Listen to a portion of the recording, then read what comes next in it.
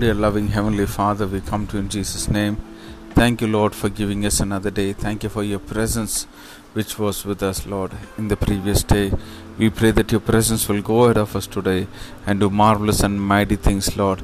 Thank you for the word which you given to us for today.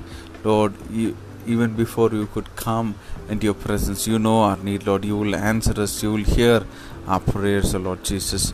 Lord, we pray that you will speak to us, that your word will speak to us, that our ears will be sensitive, our hearts will be sensitive to hear, listen to you, and to understand your words, Lord Jesus. Help us to treasure it in our hearts, Lord, and put it into practice.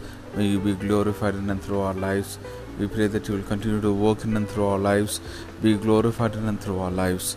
We thank you, we give you glory, we give you honor and praise. In Jesus' name we pray. Amen. May God bless you, dear ones. Have a wonderful day ahead.